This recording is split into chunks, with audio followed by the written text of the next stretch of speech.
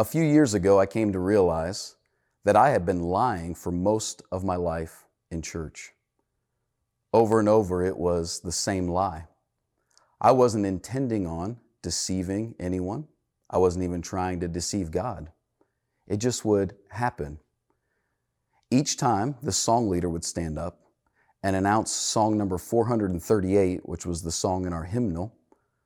I would begin to sing, and I would tell a lie. Song 438 is titled, "My Hope is Built on Nothing Less." And the lyrics go something like this: "My hope is built on nothing less than Jesus' blood and righteousness. I dare not trust the sweetest frame, but wholly lean on Jesus' name." And then the chorus says, "On Christ, the solid rock I stand. All other ground is sinking sand." The reality for me was that for most of my life, I actually wasn't standing on the foundation of Jesus Christ. I had been building my life on a number of different things. Things like social acceptance. If the right people liked me or I was able to move in the right circles, I felt good about myself. Or I built my life on finding that perfect relationship. The moment I meet the one, everything's going to be okay. Or I would build my life on things like achievement, whether I was in school and playing a sport, or as an adult building a career. If I was achieving something and being successful in that endeavor, I felt like my life was good. Little did I know that building my life on things other than Jesus Christ is a pretty faulty foundation. As Jesus finished his Sermon on the Mount in Matthew chapter 5, 6, and 7, he told us a story about two men who built a house.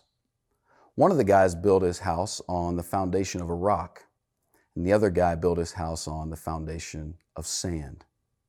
And there's a crucial moment in that story. Both people who had built their house faced a storm. The waters would come, the floods would rise, the winds were beating against their house. And in the moment of that storm, both of those individuals found out the quality and stability of their foundation. The one who built his house on the rock, his house stood firm. The man who built his house on the sand, following the storm, found out that his house was destroyed. You know, we're facing a crisis right now. We're in the middle of what you might call a storm. And some of you may be discovering that in the midst of this storm, you have built your life on something that's not stable. All of those things that I had already mentioned, like social acceptance or achievement, things like finding a good relationship or a perfect spouse, all of those things in our life were meant to be blessings to us from God, but they were never designed to be our foundation. And so when storms of life come, it reveals to us the kind of foundation we've built our life upon. In that way, God actually blesses us in the storm. So whether this moment right now for you is actually a storm or not, you will face a storm eventually in your life, and it will show you the foundation on which you have built your entire life. It reminds me how David said in Psalm verse 61, 1 through 3, when he said it this way: "Hear my cry, O God, listen to my prayer. From the end of the earth I call to you. When my heart is faint, lead me to the rock that is higher than I. For you have been my refuge, a strong tower against the enemy." You know, there's a foundation that you and I can build our life upon that the Bible tells us about, that has the ability to hold or withstand every storm that we face. It's the only foundation that actually has the ability to carry us through this life and on into eternity. Here's how Paul would say it in 1 Corinthians chapter 15. In verse 1, he said it this way: "Now I would remind you, brothers, of the gospel I preached to you, which you received and in which you stand." You see, Paul is saying the gospel of Jesus Christ is the foundation on which we should build our life. Okay, that's great news then. What is the gospel? In Galatians chapter 1, Paul gives us a summary of the gospel in verses 3 through 5 that can be so helpful for us to make sense of what the gospel really is. You know, defining the gospel is a little bit of a difficult task. Sort of like most things with God, it's beyond our full comprehension. But what's so great about the gospel is that it's so simple, a child can know it. Jesus loves me, this I know. And yet it's so deep and rich and complex that angels long to look into it and understand it deeper. So in Galatians chapter 1, verses 3 through 5, let me read this for you and show you what the gospel really is. He says, "Grace to you and peace from God our Father and the Lord Jesus Christ, who gave himself for our sins to deliver us from the present evil age, according to the will of our God and Father, to whom be the glory forever and ever. Amen."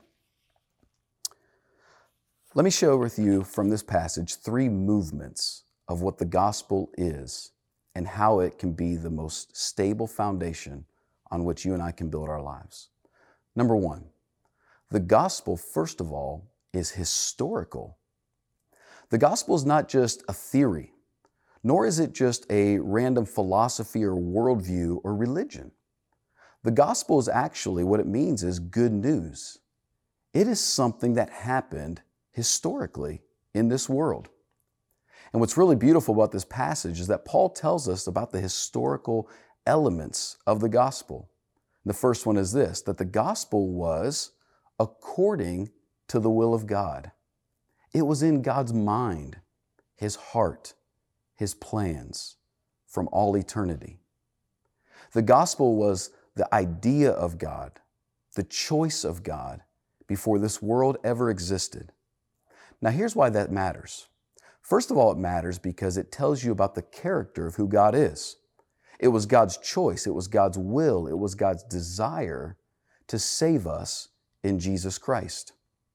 That tells us the kind of quality that he is, that he cares about us, that it was his own will and decision to love us.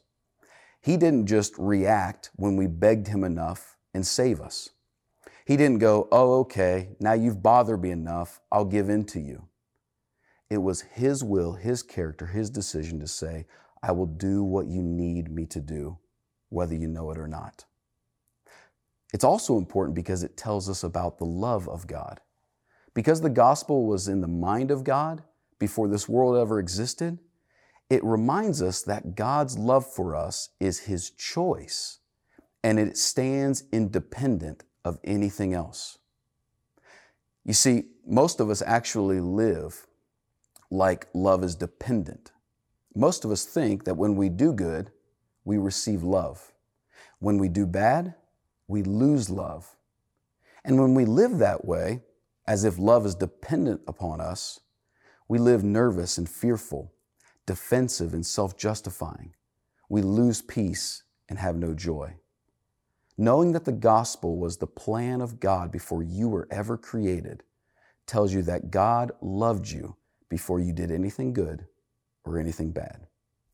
So the gospel is historical because it was the will of God, but it's historical because it was the work of Christ.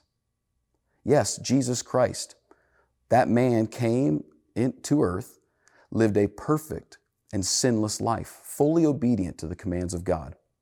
He died the death that a sinner deserves on a Roman cross, went into the tomb, and existed in the state that you and I will exist when we die. And on that Sunday morning, defeated our greatest enemy of death and resurrected back to life. And 40 days later, ascended to be with the Father again for all eternity. This is what makes the gospel news and not advice. Sure, the gospel has good advice and good commands and things we should follow, but at its very core, the gospel is news about what Jesus has done for us that you and I must believe. So first of all, the gospel is historical, and that's crucial that you and I accept that and understand it. The second thing about the gospel that's really important is that it's personal. It touches us individually. Do you notice in our passage where Paul said at the very beginning, grace to you and peace? The gospel is personal because it is God's plan to deal with our problem of sin for all eternity. Our sin brought us two major problems. As you look through the scriptures, you see you can really condense it down to two big problems we have because of sin. One is external. When we disobey God, we are guilty before Him. We've done wrong. We have disobeyed Him. He has made us. He has told us how to live, and we have disobeyed Him, and that makes us eternally guilty before Him. The second problem we have is internal, and that is the problem of shame. When we do something disobedient to what we were supposed to do, we not only have guilt externally before God, but we also have shame internally to ourselves. We know we haven't lived up to being the people that we're supposed to be. Adam and Eve, we see them the moment that they sin in the Garden of Eden, they begin to hide. They hide from God. They hide from each other. They even hide from themselves when they lie to God about what's going on. You see, shame is the loss of righteousness, that ability for us to stand before God and not be embarrassed about who we are or have anything to hide. And in the Garden of Eden, not only were Adam and Eve guilty of breaking God's commands, they have become ashamed of who they are. So in the gospel of Jesus Christ, what He did for us solves both those problems. You see, Paul lists them here. He says, you have grace and peace. We have grace for our guilt. Externally, we're wrong before God, and Jesus paid the price for us on the cross. And now we have grace to find forgiveness. But we also have peace for our shame. You see, the cross is the greatest demonstration of God's love for you. It shows you how far He'll go for you. And at the cross, the justice of God punishing sin combined with the mercy of God, the love to sinners. And when you see what happened at the cross, you can have grace when you're guilty, and you can have peace when you're ashamed. See, the Bible also tells us that the gospel is not just an anesthetic that takes away our pain. It's also an antibiotic that kills what is hurting us.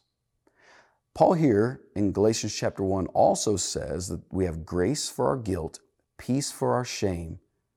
But did you notice the third part? He says we have the power to overcome the evil in our present age.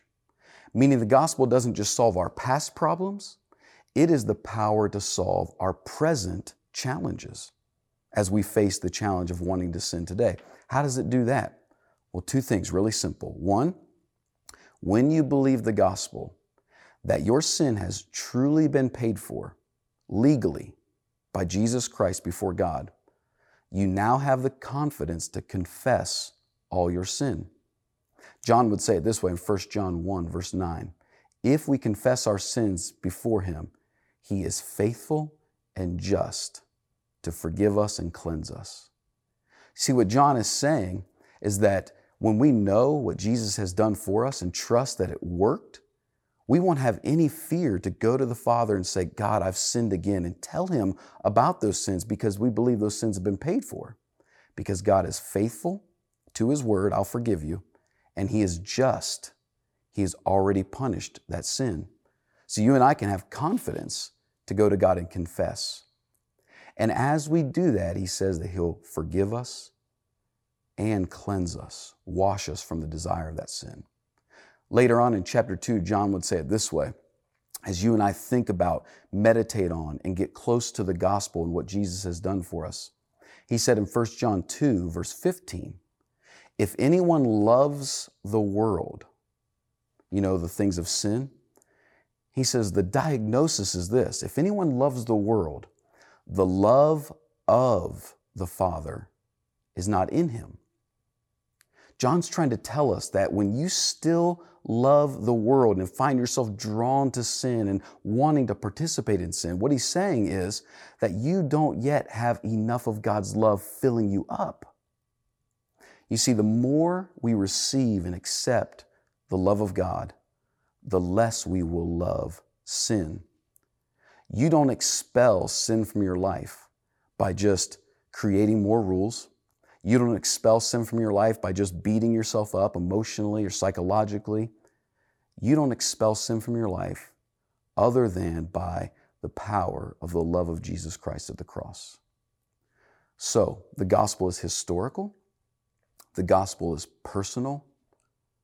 The gospel is relational. It's relational. You notice in this passage, Paul speaks about relationships. He says, first of all, that God is our Father. You see, outside of Jesus Christ, God is a lot of things. He is our creator. He is our sustainer of life. God is our judge. But inside of Jesus Christ, we are reconciled to the relationship of God being our Father. That means that Jesus is our brother. And all of those people who have faith in Jesus Christ as well become our family members. You see, this defines how you and I are supposed to now interact with God. Yes, we need to revere Him as creator, respect Him as judge, but the beautiful thing that the gospel does for us is it allows us to hug Him like He's our Father. And then we look around and see other believers and see them not just as other independent people who have been saved, but as family members that we're called to take care of. The gospel defines our relationships now. God is our Father and other believers as our siblings. But that's not the only relationship that's changed. Paul says here that God is our Father, but Jesus is also our Lord. You know, Jesus really can't actually save you until you let Him be the Lord of your life. Jesus didn't come to earth just to let you off the hook, to give you a divine redo and then go back to heaven. No, Jesus came to restore Genesis 1 and 2 order, where God is sovereign and we are submissive. But He's done this in a way that proves to us that He is the most trusting Lord that we could ever serve. He is the one that we should follow. And when you come to the gospel and learn what it is, you learn that Jesus deserves to be submitted to. He didn't come just to independently save different people. He came to establish a kingdom where He rules and we follow. And so Jesus cannot be your Savior until He's your Lord, because the seed of all sin is us ruling and running our own lives.